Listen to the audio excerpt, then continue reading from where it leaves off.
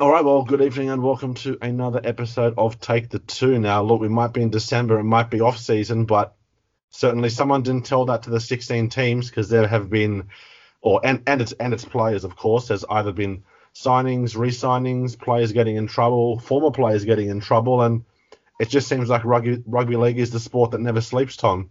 That's it. It never stops. Plenty of player movements to keep track of. And, we've got cricket, basketball coming up. The NFL's in full swing, but rugby league fans have always got to be on their game because there's always plenty of big news around the corner. Yeah, there certainly is, and I guess the news everyone is talking about. Obviously, there was already speculation as to whether he would stay on or not, and a lot was going to depend if Cameron Smith was going to leave the Storm. And obviously, we still don't know with Cameron Smith. He hasn't made his decision, but I guess the more surprising one from the Storm, Tom, is they've elected to essentially give Brandon Smith his release from 2022, much like Josh Adokar. They are happy to do it earlier as long as there's not necessarily a hooker to replace him, but I guess a player of the same quality. I mean, were you expecting sort of the Storm to, I guess, just come out and pretty much say, "Yep, we've released him from 2022 and that's it"? No, I was a little bit surprised when the news came out. I thought that, we might see, as we've seen so many times over the last few weeks, Brandon Smith himself go and make that request and that come out to the media before the club has officially announced anything, but good on the Storm for getting on the front foot. I think that they realised that their future lies in Harry Grant after the form that he's shown this year. I think plenty of teams could use Brandon Smith's services. We know what he brings. The Bulldogs are probably the obvious choice, given that we know they've got some funds left to spare, but there'll be a number of other clubs snooping around. He's just a triple threat. He's so reliable, plays with so much passion for the jersey, and he's a character who fans can really get behind and, unite as one in their support. And, he's not leaving until the end of next season at this stage. Obviously, could have an early release, but it'd be interesting to see what happens next year if he doesn't leave, how they manage his role moving forward with Harry Grant. We might see him play a little bit of lock with Tino Fa'asuamaleaui moving up to the Gold Coast, and plenty of options for Melbourne moving forward and for Brandon Smith into the future. Yeah, it's an interesting one when you look at the teams that probably, need a hooker more than most. I mean, obviously, I guess your Tigers wouldn't be averse to having a guy like that. And as we're going to touch on with Josh Reynolds, who's now no longer there, certainly, I guess it at least frees up a little bit of money. And as you said, the Dogs as well. Manly are probably crying out for a hooker as well. I mean, we still don't know whether Manasi Fainu is going to play again. Obviously, he has that what seems like another never-ending NRL court case after that church incident.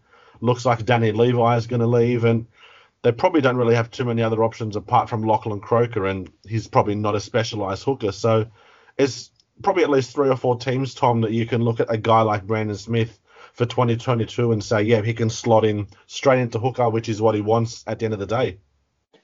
Yeah, absolutely. And you could even add the Cowboys to that list. They've had a number of different guys come in and attempt to really make that spot their own. Reuben Cotter, Jake Granville, Reece Robson. Probably see Robson take the reins next season, but I wouldn't be overly surprised if we saw Brandon Smith head up north, back to where he started his career up at the Cowboys. So, I think he'd probably land at one of the 4 clubs we've just mentioned in the Cowboys, Manly, Bulldogs and Tigers. But, as for which one, it's an absolute guessing game at this stage. I'm sure there'll be more to play out over the next few weeks. Yeah, look, certainly is. And I guess moving on to a guy that has probably been a bit unlucky over the course of his career, Tom, with obviously, Tau Monga is one of those guys. I think he's up to about 3 knee reconstructions at the moment. Obviously had one when he was at early days of the Cowboys, another one at the Broncos, and then he had this most recent one at the Knights as well. Obviously affected him big time, and the amount of time he was able to actually play. He's off to Souths in 2021. Is there a spot for him in the Souths backline, you think? You probably struggle to find one initially for him. For Tau Monga, unfortunately, it's the same old story for him. 5th club at just age 27, but if he can stay healthy, he's definitely a great depth signing alongside a guy like Jackson Paulo. 2 guys who throughout the year, especially with Origin moving back to mid-season, they're definitely going to see some first-grade action at some stage. South lost James Roberts to Tigers. I think that this signing probably just strengthens what is already looking like a really potent and strong backline for 2021. You speak about whether there's a spot for him. They've already got guys like Dan Gagai, Campbell Graham, Latrell Mitchell, Corey Allen, Alex Johnston there. We all saw what they did in the lead up to the finals, particularly with those 60 to 8 victories over the Roosters and the 56-16 win, I think it was, against Manly. So, I'm sure we'll see more of the same next year. And Tau Monga, it's a pretty exciting time for him if he can get fit to get involved with that, because there'll be plenty of ball coming his way. Yeah, it certainly is. And obviously, after 3 knee reconstructions, 5 teams is only age 27, as you said. We certainly hope it's not I guess another Kyle Stanley story where I think he was up to about 4 and pulled the plug. Because we know that the more times these players get the ACL injuries, the more knee reconstructions they have.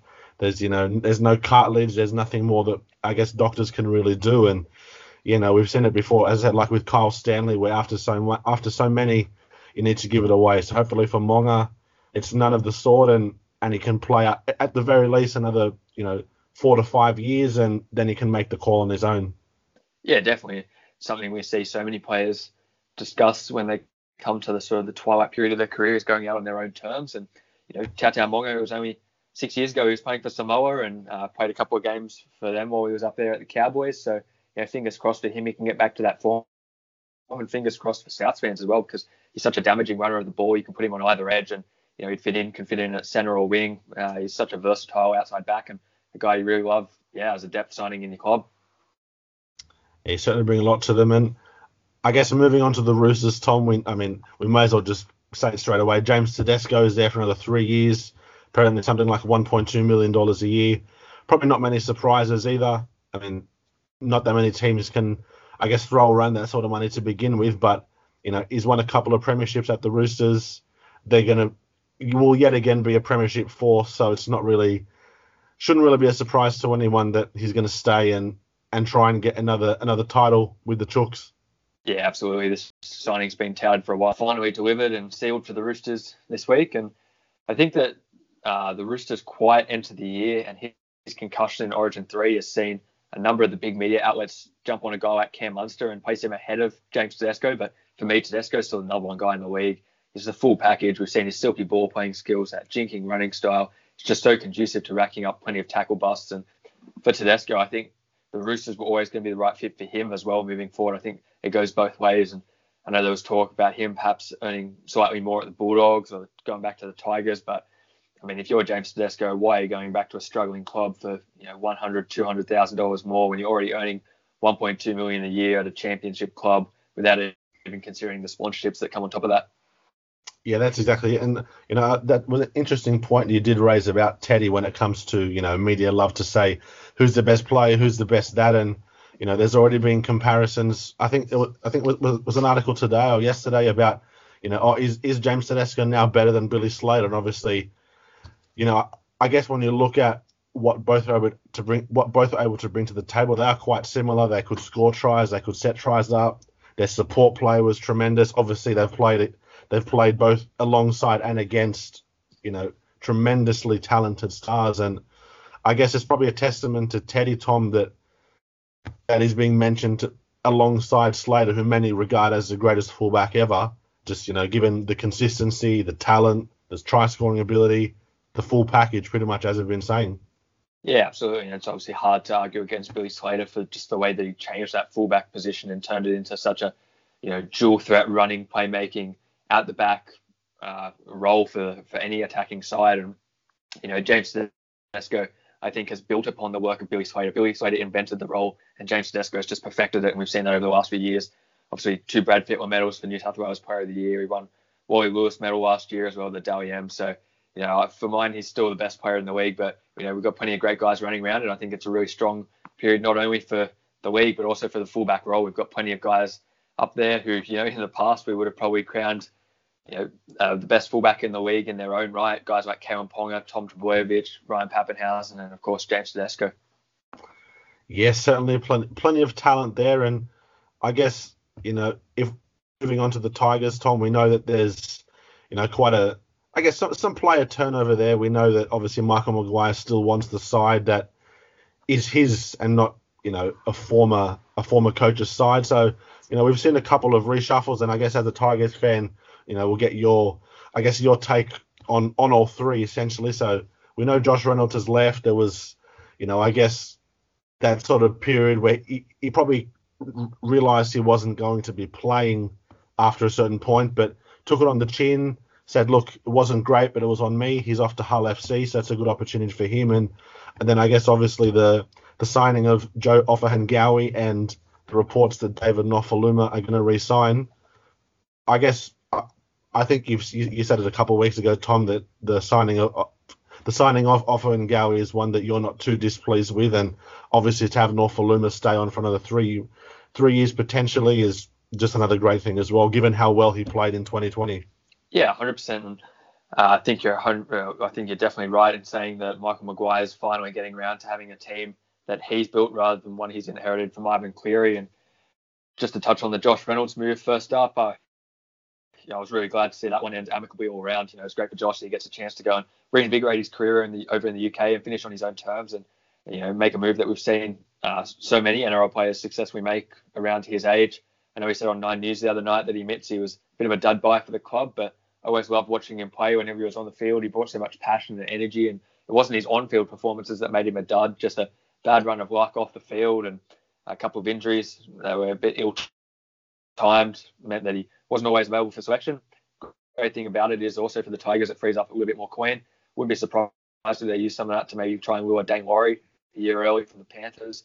I know there's some reports that they may be making a little bit of a play for Gareth Winnop as he comes back. And then obviously it's given them the finances to make those two moves, like you mentioned. Great for Nofaluma, shuts down any rumours of him going anywhere. I know there was a little bit of talk he might be off to Parramatta if the money wasn't right at the Tigers, but obviously they've met his demands, and that's great to see, because I think every Tigers fan would love to see him stay there. I thought he was a little bit unlucky not to pick up an Origin spot at the end of the year, to be honest. It was probably his defence over the last few seasons that just let him down, but I thought this season he's been much better all round, and we all know what a damaging ball runner he is, and pair that with Joe Offahengawi, as you said, I'm a big fan of this move. The Tigers have been missing size for a number of years now, and I think people have forgotten that only 2 years ago, Offahengawi is playing Origin as a starting forward for the Maroons. Had a bit of a bad run with injuries last year, and some unfortunate circumstances off the field with illness in his family, but fingers crossed he's through all that and can get back to playing his best footy. I think the Tigers pack will be much better with him there. He'll probably either start at lock or prop, and forms a nice little combination of Tamau, Offahengawi, Garner, Bloor, and Luciano Leilua. So, yeah, exciting times for Tigers fans moving into next year. Yeah, look, it is building nicely, and obviously, we know that the Tigers are crying out for, success in general, but, probably, get a spot in the 8 and make the finals. Even if it's not very far, at least you want to see that progression, and, that the side's able to build towards a measure of consistency, even just making the finals for a couple of years and then going beyond that. So, certainly, retaining Nofaluma and signing Offahengawi will help with that. I guess I just want to, one thing with Josh Reynolds, Tom, I guess I want to ask you, I mean, he did have the injuries and, some of the off-field stuff, but I guess what do you think was probably the main reason he didn't succeed more at the Tigers, given that obviously when he came in, the intention was for him to basically be starting hooker, given that obviously before Harry Grant came along, of course, and then obviously, that didn't eventuate. What's sort of like the one reason that it just, in the end, wasn't the right fit as such?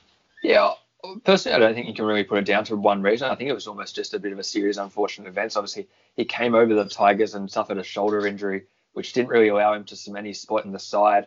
That led to him sort of being on the outs, trying to come back halfway through a season is always tough for a guy, especially when trying to form those combinations on the field. We probably saw guys like Jacob Little get those opportunities. He was also caught in a little bit of a logjam initially because he signed with Ivan Cleary, and then we saw Benji Marshall and Robbie Farah both come back to the club and finish out their career at the Tigers as club legends, and rightfully so, getting the send-offs they deserved. So it was always going to be tough for him to really get a role. He never really got a chance to get a grip on one spot. And I think if he'd been able to cement down one position, as you said, in the 9 or even in the 6 before Benji Marshall came, it would have been a lot easier for him to maintain his spot in the side moving forward. And I think it's just, as I said, a number of unfortunate events that just created that situation.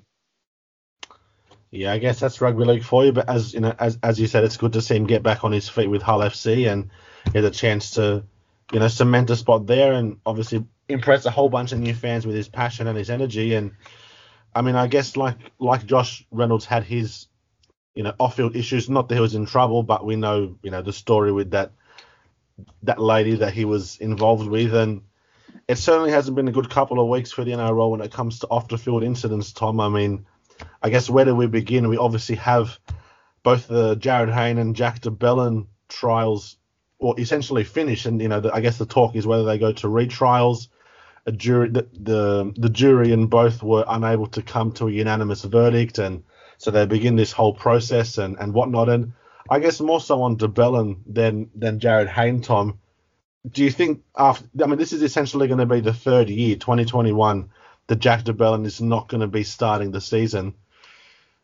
Is this essentially the death knell for his rugby league career? I mean, at least from an NRL perspective. I mean, 3 years out of the game is a long time, and he's been training and doing that, but there's got to be some concern there you would think, from the Dragons as to, I guess, where he's at mentally after all of this as well.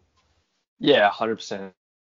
And just to touch on the Jared Hayne case quickly, I think that his career in the NRL is well and truly over, and I think that this story now barely even qualifies as a rugby league story moving forward. I think that his time in the league, regardless of the result of this trial, is over, and unless he moves over in a transition to England, I don't think we'll be seeing him back in rugby league. But for Jack DeBellin, it's it seems like his case is dragging on forever. You don't want to speculate about the legal side of things, but it just leaves the Dragons in such an awkward spot. They've got to keep money stashed for him, and that's potentially causing them to miss out on guys who are on the market at the moment. I know I heard that they were pretty much over the line with Offa Hengawi before the Tigers swooped in and picked him up. And, this is a real test for the NRL as well, for the future of the no-fault stand down.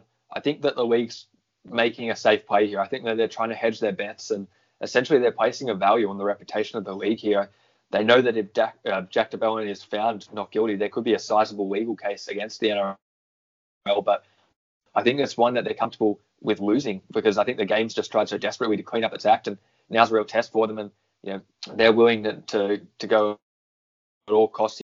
Yeah, I mean, it's certainly, you honestly can't fault the NRL stance, whether someone agrees or disagrees with the the no fault stand down policy in of itself. They've certainly, implemented it to the T and have stood by it in regards to this. And I guess it'd be interesting to see how they deal with this recent Tom Starling case as well, Tom. Obviously, it's alleged that he's assaulted police officers, tried to grab their gun.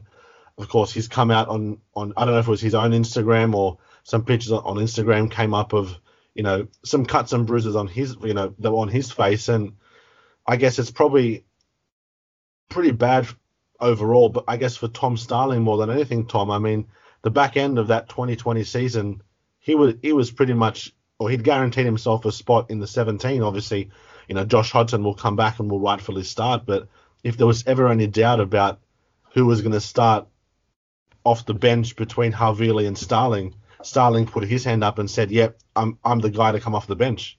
Yeah, 100%. And obviously there's some conjecture around the stories from both sides of this case. I'm sure we'll see that all play out in the courtroom in the near future. But to focus on the on-field stuff, I think the Raiders will be really sweating on this case and his availability for next season, because we've seen Saliba Havili successfully transition into a spot in that forward rotation now. So Starling is probably the number 2 guy there behind Josh Hodgson.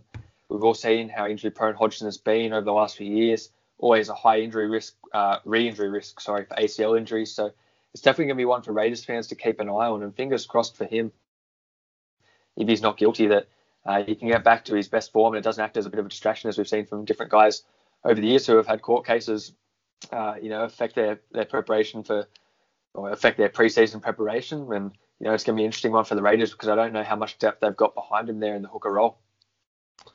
Yeah, they've got to tread very carefully. I mean, to be honest, I don't think they have, to my knowledge, I wouldn't say there's any guy, apart from Havili, if he was to slot back in a hooker, that I don't think there's really too much depth there. So it's, as you said, they are sweating on this case with Tom Starling. And, I think it's safe to say that, again, presumption of innocence, of course, but if all of this is found out or ends up being true, I mean, you'd have to imagine that for assaulting a police officer, again, if true, would, probably not be a very good look in the NRL's eyes, and they may decide to, rub him out for a while.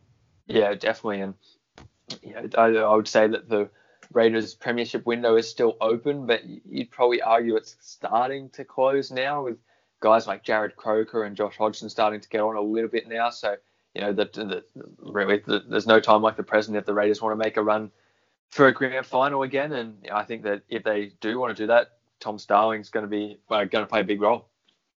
He certainly is. And I guess in another off-field incident, this time with a former player, but, when it comes to rugby league, it's former, current, it is splattered everywhere. And I guess for me, this was a surprising one, Tom. I mean, we saw Gideon Gila-Mosby play at the NRL Nines quite a few years back, and he was pretty much like Tabuai Fido is now, the speed, the next cab off the rank. This guy's going to be, a long-term winger in the game. He just had that ability to score tries, and suddenly here he is in 2020, basically king hitting guys in cans. I mean, if there was ever any chance of him coming back, it's well and truly gone now. Yeah, the allegations are pretty serious in this one. It's a real shame if they're found to be true because, he's really blown a shot to make it back into first grade. I know we've been talking about him for a number of years now. It feels like he's one of those guys that's been around for quite a while, but he's only 23, came through quite young. I remember when he was, as you said, just a 18, 19-year-old playing at the Nines and really, lighting up that competition there. I think it might have been back in the days when it was over there in Auckland. And I think no Queensland Cup, as well as the addition of Valentine Holmes, really hurt his chances of selection this year. But if he got a chance to get back into that Northern Pride side in 2021, I've got little doubt that he'd be right up there as one of the top try scorers in the QRL. And he'd be really pushing for a wing spot up there in the Cowboys system, or even another NRL club if he was to make a transition. But yeah, it's looking all but over now. So real shame in that one. Yeah, look, it is. And I mean, I guess a player who is probably disappointed for different reasons. Obviously he's trying to force his way back into an NRL side, and that's obviously Albert Kelly. We know that, he had his ups and downs in his career as well, mostly played with the Titans in his previous NRL stint. Has enjoyed some decent success and form with Hull FC, was on the train and trial with the Brisbane Broncos, Tom, but Kevy Walters has had a chat with him and said, look, you're overweight at the moment, or, he's not physically ready. Of course, I don't like to, they'd be blunt, but of course avoid those words. And so I think he's been sent to the South Logan Magpies, which is a feeder club of the Broncos, basically to say, look, get yourself physically ready, and when you think you're at that level, come back and we'll see what happens then. Yeah, I think this is a good move, both for Albert Kelly and for Brisbane. I don't think Albert Kelly was ever going to be the starting halfback for Brisbane next season, but Kevy Walters has said that he's not putting a line through Kelly, and perhaps he might be able to play a role at some stage, maybe later on in the season, particularly through that origin period if they've got guys out injured or on representative duties there. So, it's going to be interesting.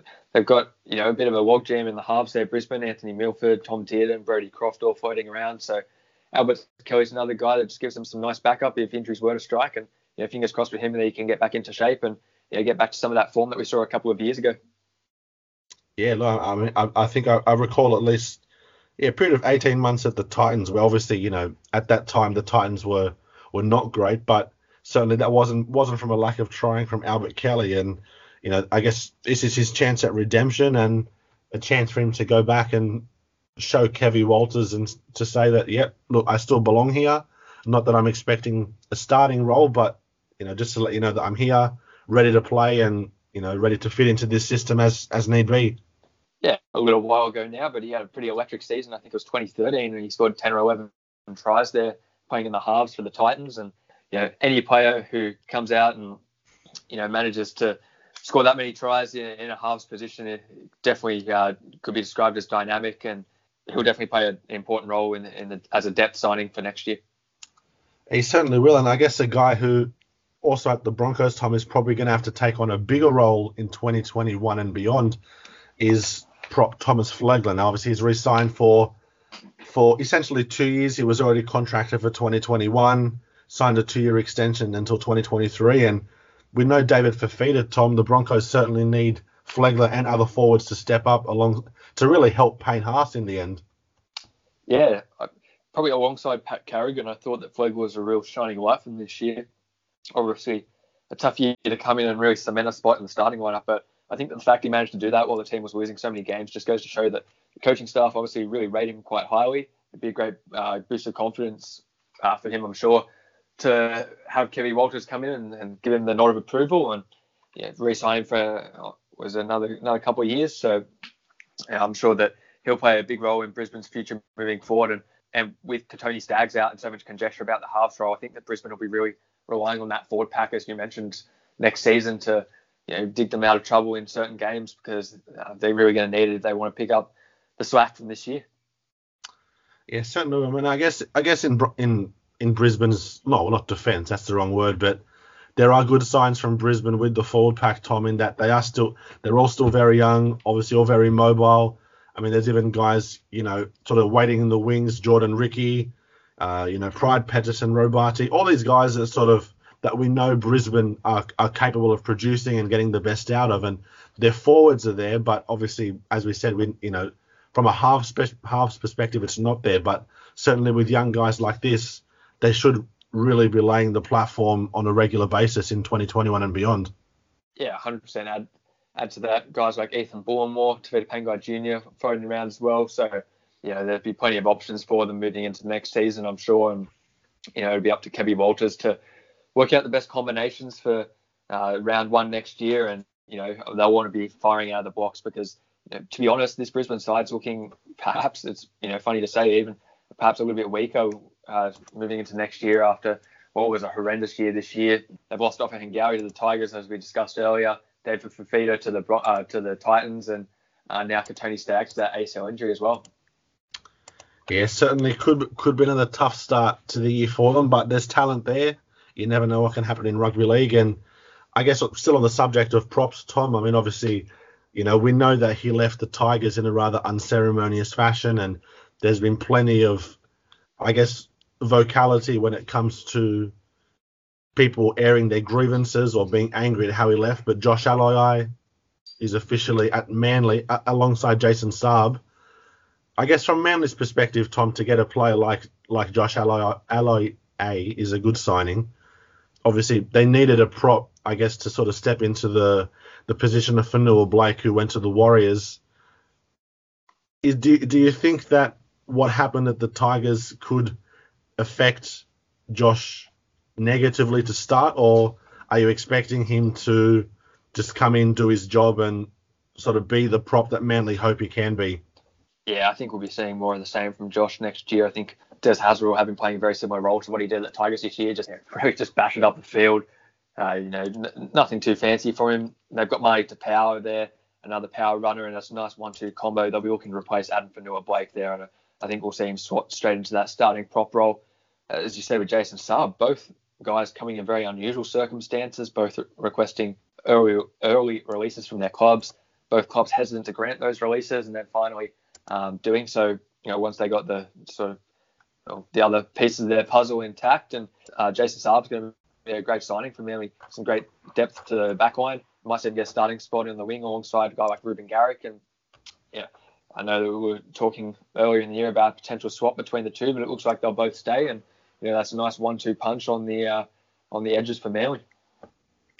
Yeah, certainly plenty for Jason Saab to prove after everything that he said. And I guess we look at it and laugh, and the whole, I don't want to drive down to Wollongong from Western Sydney, but I'll drive down to Manly. And I mean, it's certainly not a short drive from Western Sydney to Manly, that's for sure. But it's a little bit closer for him. I guess that's what he wanted at the end of the day. And this is a chance for Jason Saab to, I guess, essentially prove the doubters wrong, Tom. I mean, he was, crying out for a game with the Dragons. He got it. He didn't perform as well as many were expecting him to, and he pretty much wasn't seen again for that last little period with the Dragons. So it's a chance for him to start anew and potentially grab that starting spot. Yeah, both guys have so much potential on the field. I think it'd be about proving to the Manly fan base that they've got what it takes off the field as well. Obviously, Josh Aloiai had those unusual circumstances regarding his release, where you're saying he would mow the lawns at Concord instead of playing for the Tigers. Jason Saab back in November said that he didn't show up to training when he was required. So it's going to be about proving to the Manly fan base that they're there for the right reasons and they're there to play for the club, because if not, there's plenty of guys waiting in the wings who would definitely be keen to take up their opportunity. Yeah, there certainly is. And I guess I want to end this on what is probably at the moment one of the most inspirational stories in rugby league going on right now. I guess for those who aren't aware, Rob Burrow, who was a former halfback with the Leeds Rhinos, very successful, won plenty of titles at the Leeds Rhinos, arguably in one of the greatest Super League sides ever.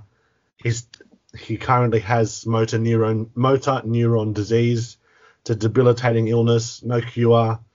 It's a matter of when and not if for someone to unfortunately pass. And I guess we see what Kevin Sinfield, a guy who played alongside him for many years, Tom, obviously still involved with Leeds as well, is doing for his mate.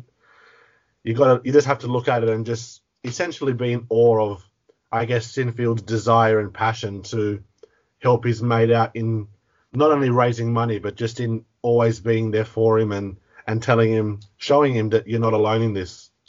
Yeah, 100%. And, for those who aren't aware of Rob Burrow's career, just to give some context, 493 games for one club, the Leeds Rhinos, from 2001 to 2017, 198 tries, over 1,000 points, regarded as one of the best, first-grade rugby league players of all time. I remember when England used to come over for World Cups or the Four Nations, the one guy I always used to love watching was Rob Burrow, because we never got a chance to see him in the NRL. And, you heard so much about him, and he was such a great player over there. It's been very sad to see his decline over the last few months, but just what an awesome story for Kevin Sinfield to do the 7 marathons for him. I know there's been some calls for Kevin Sinfield to be knighted for his contribution to charity and sport, and it's really hard to argue that considering this latest the way the Burrow family and all of Rob's former teammates have rallied around him and united and raised some much needed funds for M&D research. It's just been so awesome and inspirational to watch. And no matter what happens from here on out, everyone knows what a great legacy Rob's building, not only for himself in the rugby league community, but now in wider society as well. No, absolutely. I mean, and his stats, and you pretty much just had to see the way that he played. It reminds me a lot of, I guess, very, very different players, but similar size to someone like Preston Campbell, who, probably a small guy that is told, look, you're not going to do much. You're too small. It's not going to work for you. But that didn't faze Rob Burrow. I mean, to score 198 tries as a half across your career is certainly no mean feat. And, he was able to do that consistently, score consistently, play consistently. And, it is a real shame that we're seeing him how he is now and how debilitating that disease can be. And look, I certainly agree with those calls for Kevin Sinfield to be knighted. I mean, that's, there's only so many words that people can use, I guess, to describe what he's doing and the legacy that he's creating for Rob Burrow and for himself. Is just, furthering his own legacy and proving what a great guy he is on and off the field. Yeah, 100% right there. Can't argue with any of that. And for anyone out there who's looking to follow Rob Burrow's journey, you can jump onto Twitter and follow him at Rob7Burrow. He's got some great content on there and raising plenty of money. That's definitely going to make a big difference in the future to anyone fighting ALF. Yeah, it certainly is. And look, on that positive note, we'll end another episode of Take the Two for a week. Obviously not as long. There's no game, so less time, but still plenty of action to digest on and off the field. And, hopefully it's a quiet Christmas break. Merry Christmas and Happy New Year to everybody. Should we not be on again before 2021? And let's hope it's all smooth sailing for rugby league in Australia, Tom. Yeah, that's it. It's been one of the more wild years, I think, in rugby league and in the world in general. So fingers crossed 2021 can get back to a little bit of normality and we can get full 25-round season in Origin Millers and some great footy.